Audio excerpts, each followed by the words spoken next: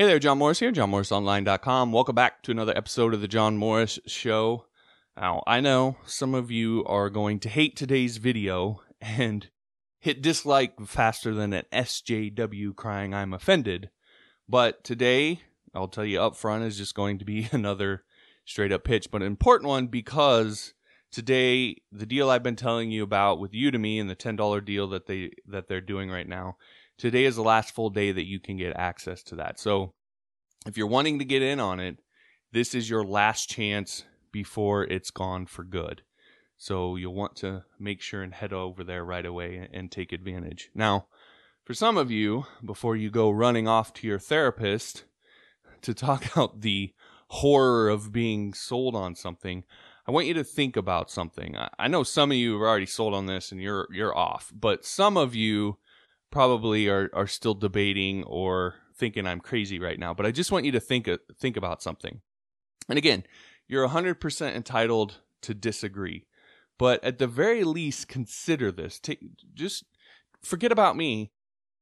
Think for yourself and just be honest with yourself. That's all I'm really asking from you, is to just really be kind of honest with yourself and consider this. So if you're like I was, as I stood there at my old job, dropping the 5th basket of chicken each morning, waiting for it to fry up, I would daydream. And I'd dream about, the what my life would be like, the things that I would do, how I would feel, how much better things would be once I got this code thing figured out, once I had learned the skills I needed to learn in order to be able to do it for a living. I would daydream about that time. And now, I'm not dumb, I'm not naive. I know that the way we see things when we daydream often that's not what the reality ends up being exactly like. But still, I mean, if I compare my life then to my life now, things are still 1,000 times better than they were then. And I think the biggest thing for me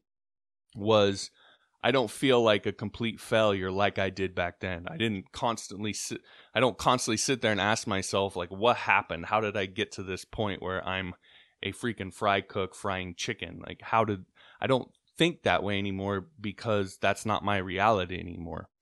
So the thing to consider, if that's you, if you can kind of relate to that, or maybe for you, you're already working an IT job, but you don't really like it and you want to get into freelancing. Or maybe you do like your job, but you just want to move up and get paid more. Maybe you want to move to kind of a different industry in IT. You're in programming and you want to move to the network side, or vice versa, whatever. You know that there's a gap between where you want to be and where you are now. And that gap is just filled with a set of skills that you need to learn in order to go from here to there. That's literally what's between you and where you want to go, is skills that you need to learn in order to be able to do that other thing. So what you have to do is just plow through those skills and learn those skills so that you can get there. So again, the thing to consider is, does it make sense? Is it smart to drag out the process of getting from here to there, to make it take longer than it has to delay living that life that you daydream about? Does it make sense to make that take longer? Now, obviously not. And so that's why I believe, and why I push so hard, and why I get so worked up talking about this, because I did this.